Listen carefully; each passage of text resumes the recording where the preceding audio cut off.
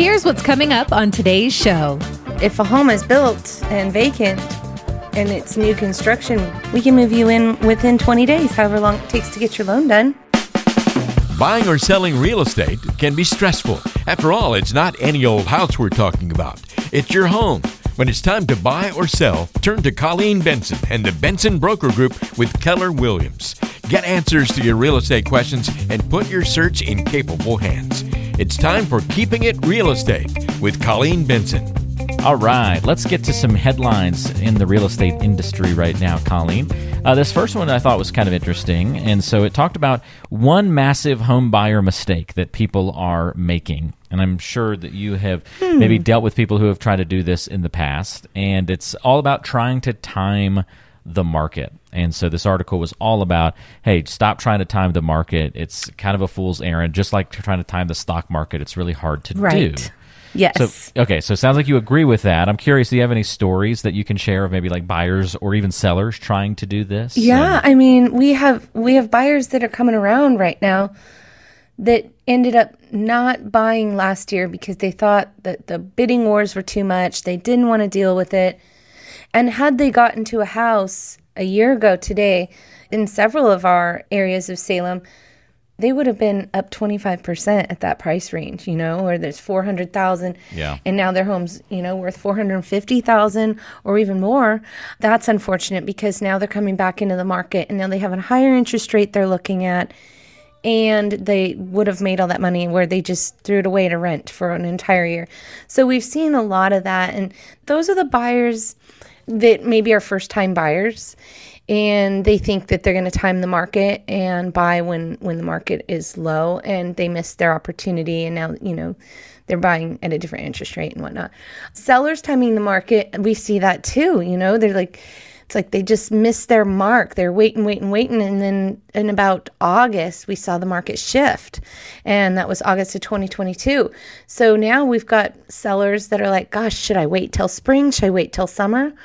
No, I don't know what to tell you. I mean, the market's up and down. So that's kind of what I'm seeing. So my agents were telling me in our team meeting the other day that a soft landing might be coming, they feel. It feels like we've got boomers downsizing. We've got a lot of seniors transitioning. We've got people inheriting property. And so that's our main source of clients right now.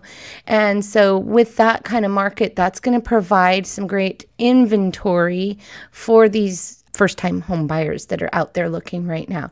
So I'm excited to see what the spring brings, but I don't suggest timing the market.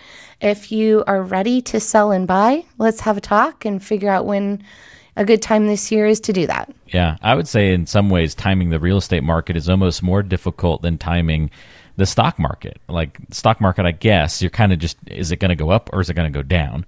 But then like that real estate side of things, like even if you're buying a house at a lower cost, if interest rates are twice as much than they would have been earlier, then did you really time the market? Yes. Probably not. I mean, if you're buying with cash, then maybe it's simpler, but there are some other moving parts to be aware of. So yeah.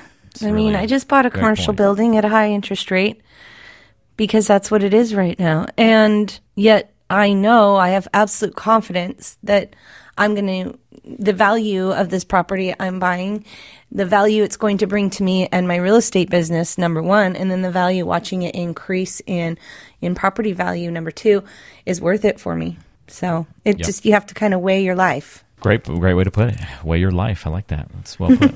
All right. There was another headline I came across that was talking about new construction questions, and it was a list of myths about new construction. And so I'm curious, do you agree that all of these things are myths? There's like 7 or 8 of them here, so we can kind of rattle through a couple of these, Colleen, see what you think. First, new construction myth. New construction homes are more expensive than a non-new construction home. Well, I think it feels that way. It might have a lot more cost up front, but on average, I think new homes of similar size historically are outpriced by pre-owned, I would say, most definitely. But if you're thinking you can't afford a new construction, you may be wrong. So does that make sense? Is that a myth then? So you're saying if you got apples to apples, new construction probably is more expensive Yes. But don't assume that just because that's the case that there isn't a new construction home that would work for you. That would work for you. Okay. Correct. Thank you. I got you. But in a way, it sounds like you're actually saying, no, that's not a myth. That there is some truth to that. If all else is equal, a new construction home is going to have a higher premium on it. Yeah, but let's look at total cost of ownership. I mean, new home has a lot more lifespan on everything than home and resale. Point. There you go with that perspective again. Gosh, it's so helpful, and you're exactly right. So, all right, so we'll keep it in the myth category, it sounds like. Okay, good deal. All right, another myth about new construction. What about this one? You'll wait a long time to move in. Well, not if it's pre-built. I mean, if a home is built and vacant and it's new construction, we can move you in within 20 days, however long it takes to get your loan done. So the construction on the spec homes, they might be well underway, they may be done, they may be almost completed, or they may just be in the beginning stages. But I think new construction on an average home takes about 4 to 5 months. So you may be waiting if you're looking at a piece of dirt right now. But we've got some great subdivisions on the market right now that are new construction that are in all stages of finished. Yeah, where in the process do you come into play, right? Like that's a big piece of that puzzle. We just bought a new construction home, and yes. It took us like a month to move in, so not perfect. bad at all. It was basically already done, so that worked out well for us. And now our neighbors, we've talked to them. It took them a long time to get in because they were actually helping design it and pick the finishes and even like the structure of the home and add-ons and things like that. So they've been around from the very beginning, and so they've dealt with some delays and things like that. So it probably feels much longer for them. But there you go. A little bit of another myth there. All right, another myth about new construction is that it's harder to finance a new home. Is there any truth to that? No. In fact, there's some great programs out there for new construction financing where very competitive interest rates. You could do 90 to 10% loan to value ratio. So there's some really great opportunities for builders are offering incentives.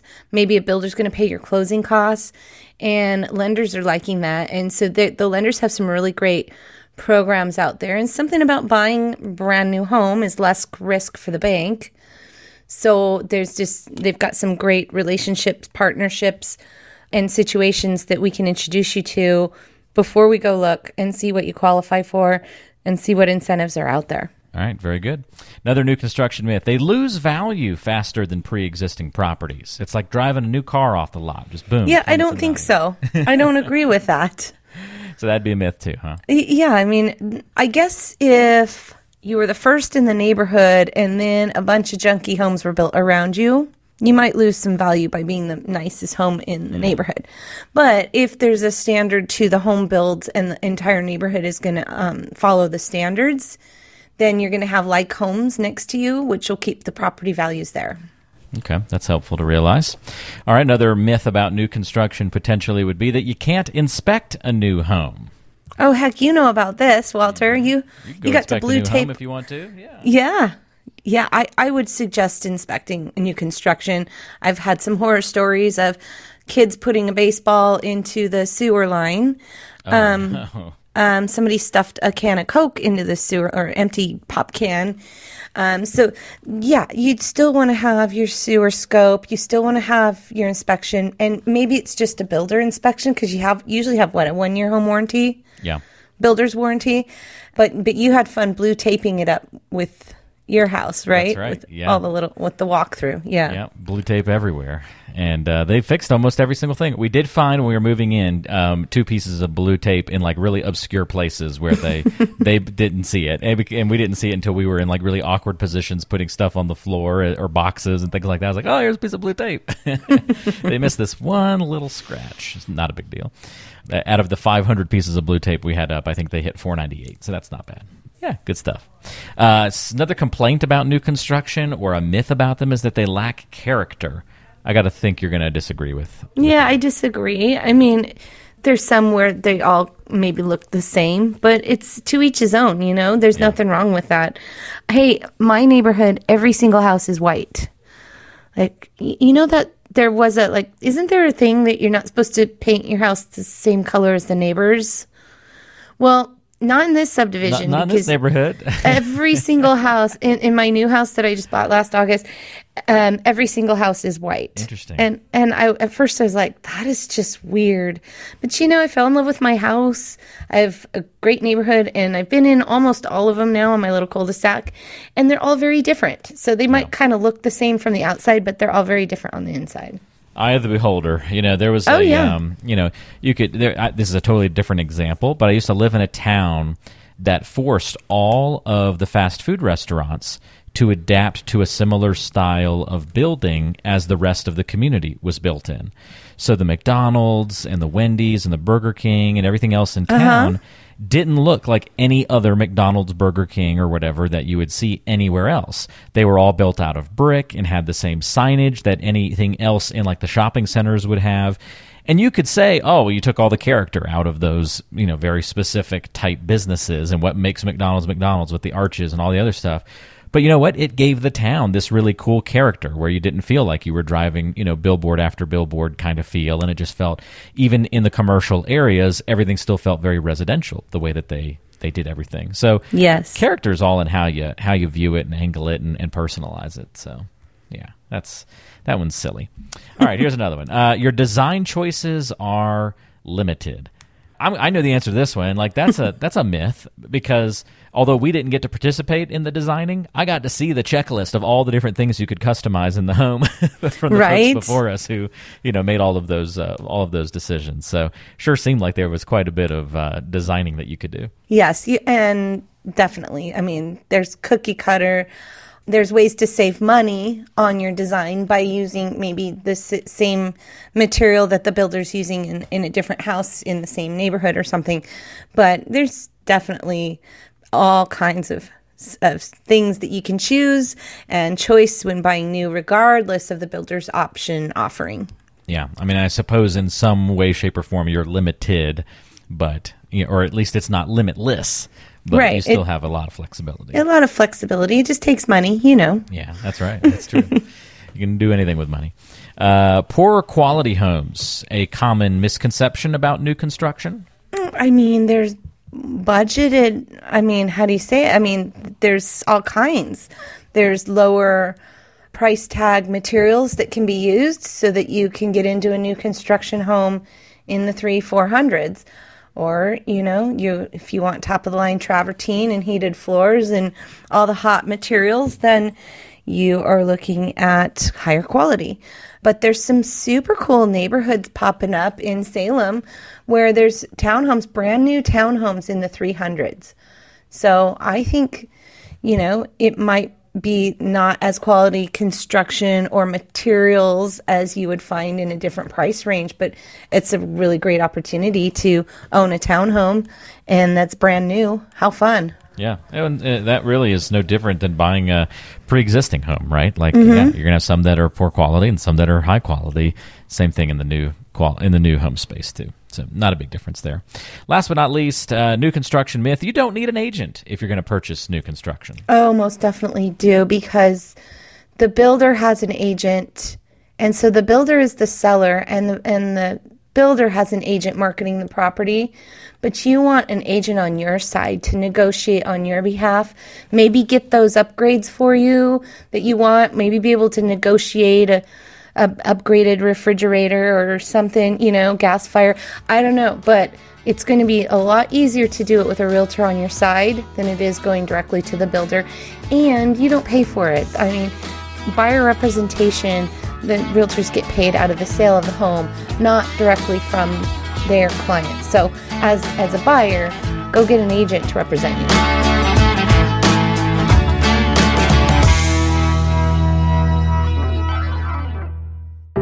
The Keeping It Real Estate podcast is available on Apple Podcasts, Spotify, Google Podcasts, and most major podcasting apps. Don't forget to subscribe to the show so you never miss an episode. Just search for Keeping It Real Estate with Colleen Benson on your favorite app to find us. Or you can find subscribe links, listen to past episodes, check out the show notes, and other great resources, including ways to contact the show and Colleen by visiting keepingitrealestatepodcast.com. That's keepingitrealestatepodcast.com. Did you know that Colleen Benson also has a radio show? Tune in to the Keeping It Real Estate radio show, Saturdays and Sundays at 1 p.m. on AM 1220 and 104.3 FM KSLM.